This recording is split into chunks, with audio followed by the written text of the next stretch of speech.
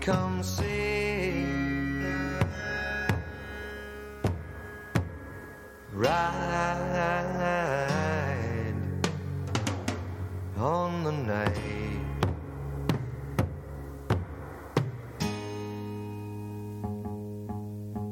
Sun become day.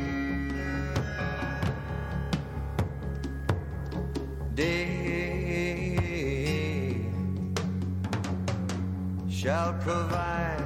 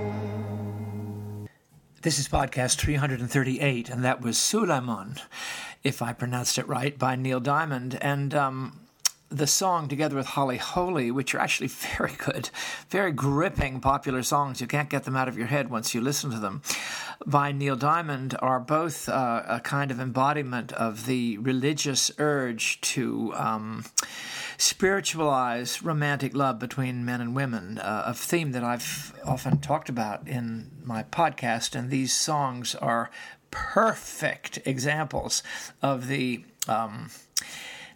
metaphysicalization, incarnationalism, the revelation-bearing character of romantic love by a wonderful popular composer with great hooks. Now, I want to talk a little bit about God and life, particularly on my own little take, because it's been recently quite deepened by some interesting experiences on secularization and what's really going on with secularization. And I want to give you and particularly secularization that is poised upon a very core bedrock of hostility to Christian religion, to the Christian faith, whether it's, a lot of us think the antagonism towards Christian faith in many circles is correct because the Christian church has really hidden the gospel, the real gospel, or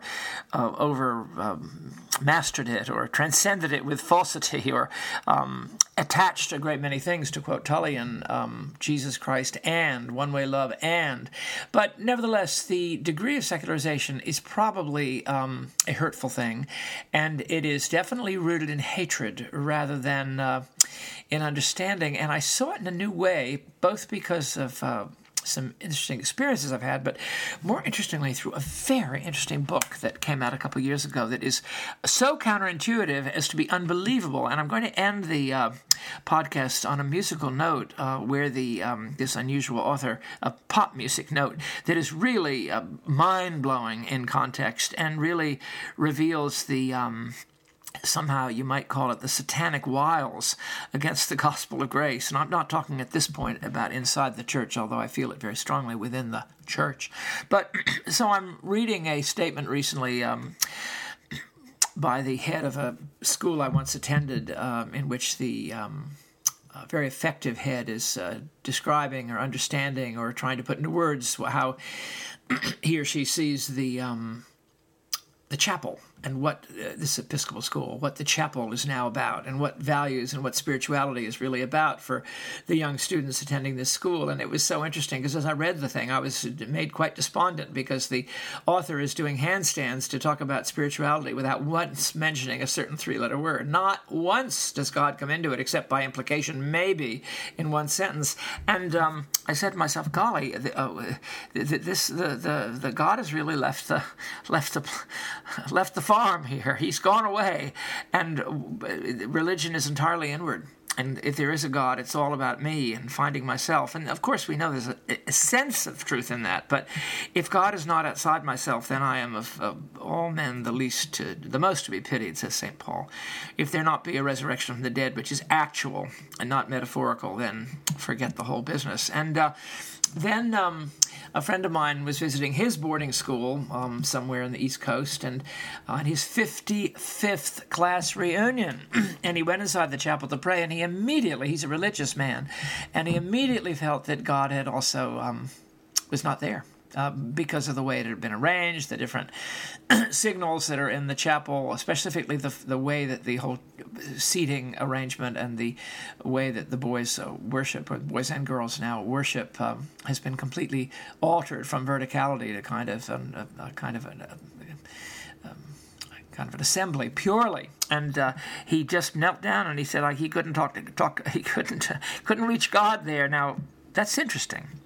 Now, what was more to the point, though, is that I then attended the 50th reunion of my Harvard class in Cambridge, Mass. And while I had some wonderful, wonderful discussions with people who were very interested in one's calling and the fact that one had stuck with a Christian ministry and even a traditional form of it in many ways, I had wonderful individual discussions. The absolute bedrock problem of the entire event, officially speaking, was that God wasn't in it. I mean, we've had to fight very hard to get God into the memorial service, where we succeeded. Our steering committee of graduates who were in the ministry or clergy or rabbinate of that era, we from 1972, we got God in, but there was a lot of competition, really flaky readings, and sort of a sense of over diffidence before these many hundreds of people who had all come, several hundred of people, to memorialize dead classmates. I mean, it's not a time for superficial, lame poems that come from I don't know whom, not Alan, whatever his name is. So the whole thing of secularization was made abundant during a video at the Tercentenary Theater for all the alumni, thousands of us there, that was really a picture of the Comintern, you might say, of Harvard products all over the world, bringing a kind of elite woke agenda of progressive notions to the rest of the world, from Dubai to Spain to Boston to Colorado to Colombia. It was unbelievable. It was unbelievable because there were some good things in it, but God wasn't in it. There was a certain Supreme Court justice, newly confirmed, was sitting right in front of me and a friend of mine on our class here, and it was just striking the effort that had been made to really cut God out of it. I mean, we went to several panels of very bigwig type persons speaking about various subjects of supposed interest, and while they were speaking, and some of them were very interesting, but no God. I looked and over the panel, which once I was part of, together with Bonnie Poonzal. We were actually up there once for a gathering, but over was the Latin inscription concerning the founding of Harvard University with the original motto, Pro Christo et pro Ecclesiae, and then the word Christ appeared in the second Latin paragraph, and here we were sitting there, and God was being kept really strenuously, deliberately, systematically from the thing. The doors were barred. And I said, oh my gosh, what has caused this? Now, what they'll say is, well, the fact that numbers of traditional Christians explicitly backed a certain presidential candidate, or against Roe v. Wade, or this has completely made it impossible for us to give any credence to the Christian church, given its company, its positions. And the assumption there is that the candidate was hopelessly blinkered and horrible, and that's a subject that cannot even be discussed. And I just don't discuss it ever. And then the question of Roe versus Wade, or this or that movement, and it's large assumptions are being made. But I felt that the attacks on the Christian church that I was getting, based on more recent things, were just retreads of old attacks that I regard, and this is a strong statement, I regard them as fundamentally satanic, because they're very mellifluous. They're very you can really get yourself into one of these. You can say, oh, well, look what the church did. Look what this Baptist leader did over here. Look what this person did over there, backing a certain candidate. Oh, didn't they really tread through the mud the jewels of the church and the life of Christ and his ethical, altruistic, generous life? haven't they compromised? But if you look back, you'll see that kind of attack always, and it's always based on the assumption that whatever the conservative or traditional church backed was by definition wrong, because we don't believe it. And if you go back, this is where I just let it go. I never fight it in that situation, but I should, but I don't. However, it brought me in mind of this book, this very interesting book that I had purchased, found, and then left in England when we were there recently because it was just too heavy. I didn't see how I could carry books back and get back without a whole new suitcase. But I left it in England. But it's entitled, it's by McFarland Press. And I strongly recommend you give a look to McFarland Independent Press. It's a fabulous printing house that does all sorts of unusual books, mostly on 1950s and 60s sci-fi and horror. So it's really good. I mean, they're the only people I know who would give an entire large book on the history of Wax Museum horror films, or the history of just the 1940 Mummy movies with Lon Chaney Jr. I mean, this is gold. This is the Bible. This is heaven. This is Fuller Theological Seminary, Trinity Episcopal School for Religion. May God bless it. And they published a book by a fellow named John Weaver, who I think teaches in New York State, entitled Evangelicals and the Arts in Fiction. Subtitle, Portrayals of Tension in Non-Evangelical Works Since 1895. And the author takes all the very, very antagonistic portrayals of evangelical Christianity, which you'll find very definitely in mainstream literature in America, let's just say, let alone, starting with Anthony Trollope later on, let alone his mom, going through, let's exempt Dickens very much from that, even George Eliot to some extent, but you then get into, that famous novelist, it'll come back to me, who lampooned evangelical Anglicanism in a very famous book, late 19th century novel. But then you look at, in other words, there's been a very strong attack on evangelical and traditional Christianity for all sorts of good reasons, such that the attacks on it outnumber the pluses, and that's certainly true today, except for certainly niche movies or niche music. But in the mainstream, it's a given. And this fella takes a completely counterintuitive take. He says, if you want to find out what's really going on, look at what they attack. And seems like such an obvious, repressive, sexually hypocritical Elmer Gantry, Theodore Dreiser, the characters in An American Tragedy, or any number of Mr. Bulstrode in Middlemarch by Eliot, who is much more equivocal, however. And today, did you see the remake of The Thing? Good Lord. The evil man was a clergyman, Protestant evangelical clergyman. And if you look at that, though, with the exception of The Thing, you might find, says John Weaver, that actually the very thing they're attacking has within it the essence of what it really is, because they wouldn't be so mad if there weren't something in it. There wouldn't be something so angry in Sinclair Lewis if someone like Elmer Gantry like Amy Semple McPherson, hadn't gotten under his skin. The sheer velocity and vehemence of the angry nerve that has been pinched, touched, renders the opposite more worthy. Now, that is a very interesting thing. He then takes Dune and Frank Herbert and he says Frank Herbert, the original Dune, was really entirely deep down a debunking of a religion that was based on a God outside ourselves. He says if you actually look, it deals very strongly with religious issues, even issues that a Christian can see and understand and have sympathy for and feeling for, and yet it is entirely based on an attack on anything like an exterior God.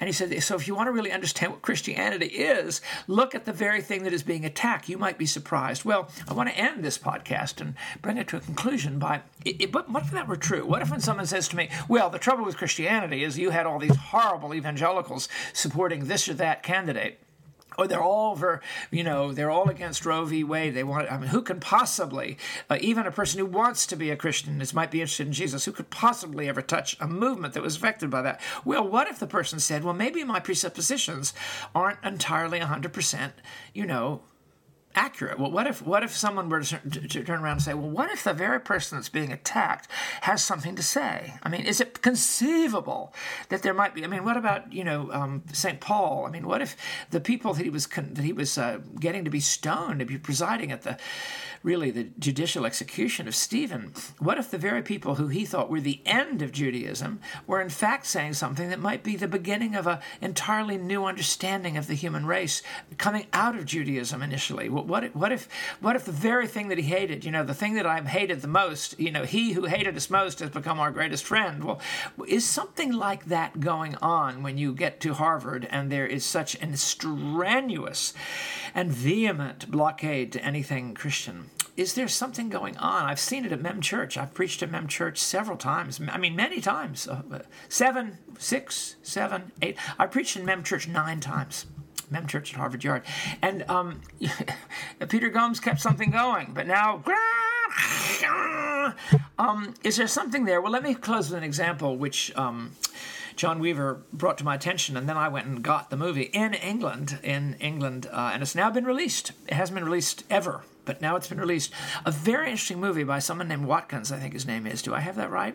Peter Watkins, made in 1967, called Privilege. And Watkins was the sort of founder of what you might call sort of cinema verite approaches to historical events. He did a movie about the Battle of Culloden, 1745, as if it were taking place in modern times. He did one called War Games. He did another one related to historical events, as if it were like an interview show. You're interviewing Bonnie Prince Charlie. Well, he did a movie in 1967, which was very much his own personal. He wrote it and he produced it and he directed it. Peter Watkins did. I think that's his name, called Privilege.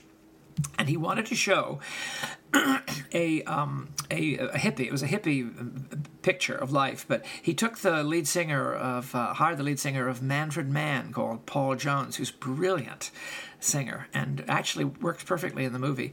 And he wanted to take, what if you had a pop idol, this fellow, and he was persuaded by the powers that be in league with the Church of England, which is portrayed as a bunch of fuddy-duddy fools, with one exception who's sort of Machiavellian, but basically fools.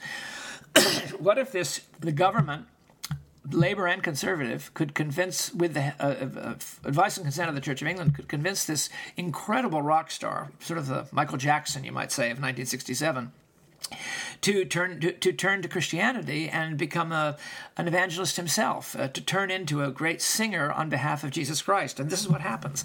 And what Weaver, and I remembered the movie, and I didn't want to see it because I knew it was an attack on Christianity. But this is the thing. Weaver opened my heart to this. I went and saw the movie again with Mary, and there's a song in it, and you're going to hear it very soon. The recording isn't so good. It's the best I can do. It's a remastered form from an English vinyl thing, but remastered, but it's very old school recording of this famous rock singer singing a song of invitation to Christ. And while the movie maker wants to make this evangelistic rally sort of a Nuremberg fascist, with tons of bright torches, and he wants to make it into a fascist youth rally, he's put disabled people, handicapped people, wheelchair people in the front, troubled people, and he has the singer singing with absolute seriousness this deeply Christian evangelistic song, which is the pure gospel. And then everybody comes forth, and it's wonderful. And then the movie goes on with Jane Shrimpton and a woman and a few other things. Destroy this man's, quote, ministry, and we're all supposed to say, well, see, that's what happens. The church is all trying to be devious. Well, it's not the case. If you listen to it, in other words, Weaver would have said, if you listened to the song and saw what happens in the rally, you saw a very perfect illustration of what ought to actually and what really does go on in human hearts when confronted with the man of sorrows.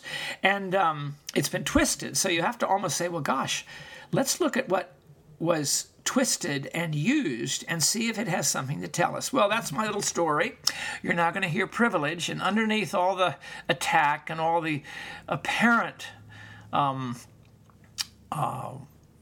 accuracy of a lot of the attacks on Christianity, and you and I are as well aware of anyone that grace has been submerged by the law in 99.9% of interchanges within the Christian church. I would go that far. Nevertheless,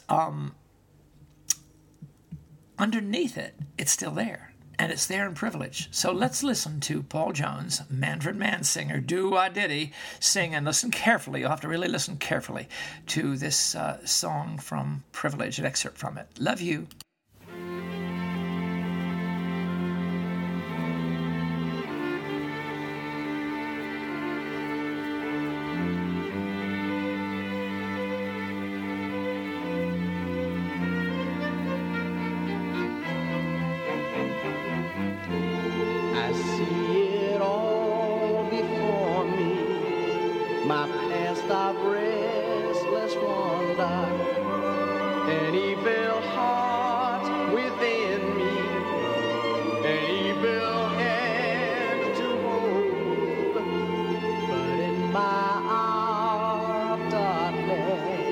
a sun began to shine.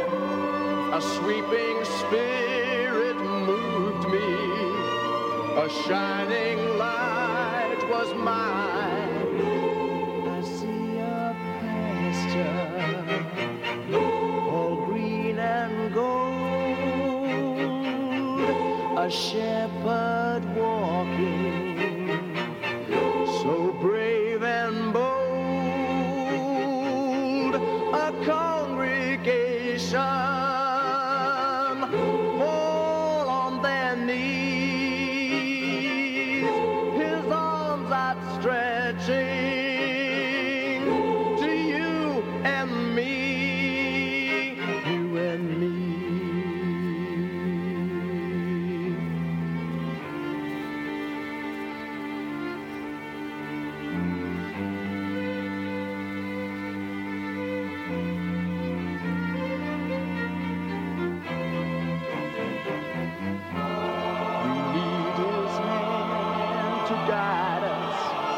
Along his chosen road, we need his love to save us and bear our heavy load. His pain was not for nothing, his tears were not in vain. What can a man believe in if not in Jesus' name? I see a chapel high in the sky. Someone is waiting, a tear in his eye.